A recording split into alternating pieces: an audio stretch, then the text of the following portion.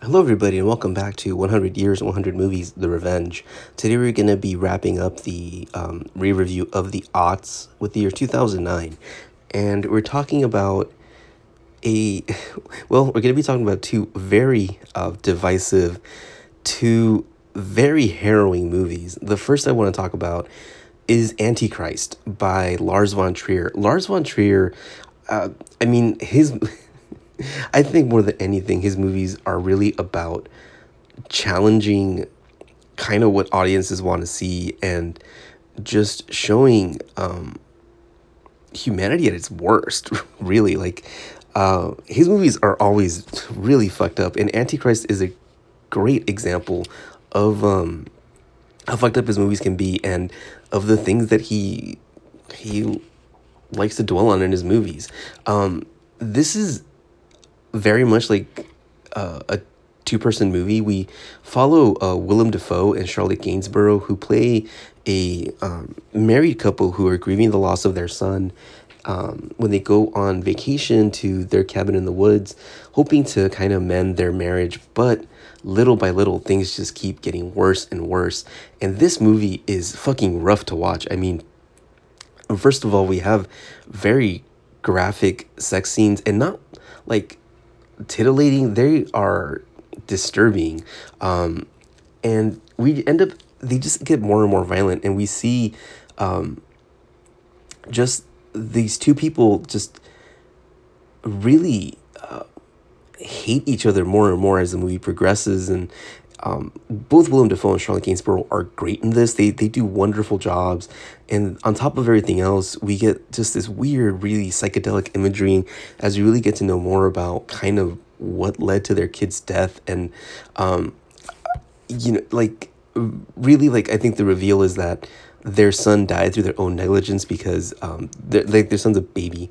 A toddler who ends up falling out, if I remember correctly, falls out a window, and it's a tragic accident. This toddler dies, but the reason that they weren't watching their son and this happened is because they were having, they were engaging in passionate lovemaking in the shower, and this is like the only time where any of this, like this one sex scene is the one where it's presented in a way where it's not disturbing really, although it's interspersed with a child basically inadvertently committing suicide. So in that way, it still is.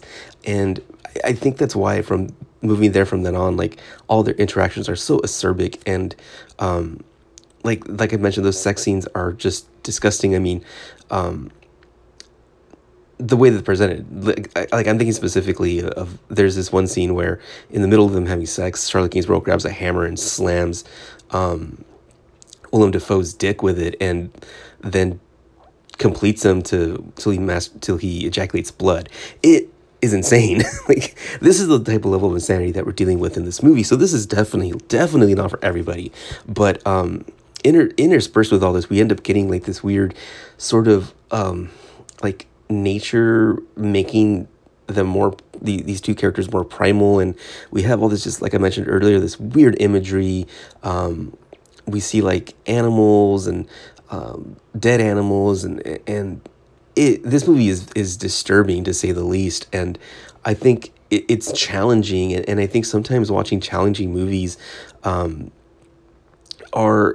important, because not that they need to be as graphic or as insane as this, but in order for us to kind of understand our own humanity, we kind of have to like look at our own base and our worst instincts and try to overcome those, and kind of seeing those, I think, is helpful for doing that. And in a way, I don't know if that's what, what Lars von Trier is trying to do, or he's just trying to shock people. But it definitely makes for interesting movies, and Antichrist is at the very least that. The other movie that I wanted to talk about, talking about divisive, disturbing movies, is The Human Centipede, directed by Tom Six.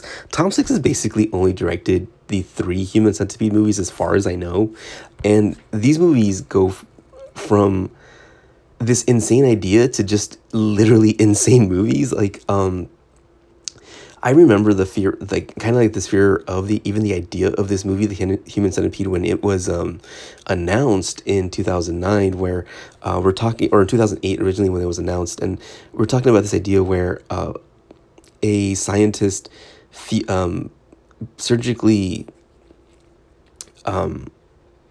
well sews up three people and turns them into a human centipede. I mean, there's it's right there in the title. That's what happens. But people were so appalled by the idea of it that I think people were just from the get go like, "Oh, this is terrible. We can't see this."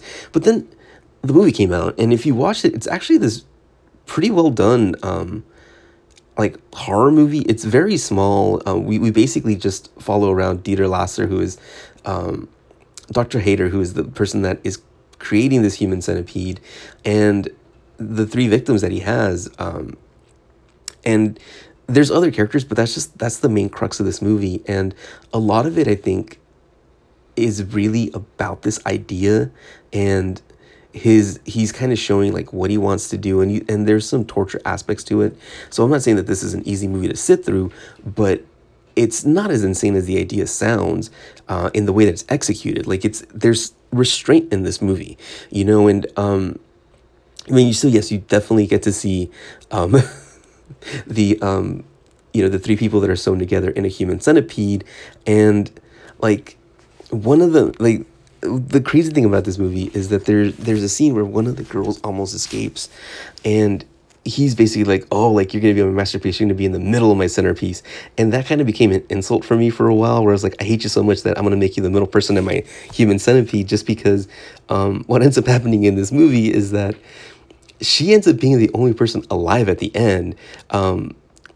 The person in the front ends up committing suicide, and the person in the person in the end is basically dies of toxic shock, and she ends up being able to kill Dr. Hader, but there she is at the end of this movie, sewn ass to mouth to her friend, and having another person sewn ass to mouth to her, is kind of stuck with these two dead people, and just the terror of that situation is insane. But like I said, realistically, the idea of what this was going to be was a lot worse than the execution of it, which of course Tom Six, being a crazy madman, was like, "Oh, you want this to be even more insane? I can make this more insane." And just to touch on it briefly, like Human Centipede 2, because this actually spawned two sequels, is about a person who's obsessed with this movie and decides to redo it in quote unquote real life. And this is just like a regular person. They're not a doctor. He ends up making like an even longer chain of people trying to create this human centipede. This movie also it was shot in black and white, so it's artistic. But this one, I feel that 2 is really like, oh, like this is what you want to see, fuck it, here it is. Like, like if you think this is what I'm going to be doing, then I'm going to just show you everything in its gruesome glory. This is a movie where we have a baby's head crushed with a instead of a vehicle when they press down on the accelerator. So there is definitely no restraint in this movie, and I think it's crazy because people kind of jump to judge what the first movie is going to be, and like I said, not that it's not. It is a rough movie to get through, but I've seen tons of horror movies, and I've seen much worse shit. And even in like mainstream horror movies, you see maybe not the body horror element, but definitely you see more gruesome things. I mean, like shit, torture porn movies like Saw and Hostel were popular at the time, so it's not like there wasn't bloody movies out there. So this, in comparison, this had a lot of restraint, but it's a definitely, these are two just very interesting movies, and like I said, very polarizing, and yeah, like maybe they might be a bit rough to get through, but I think they're definitely worth checking out. So that's it for the aughts. We're going to be moving on to the teens next time.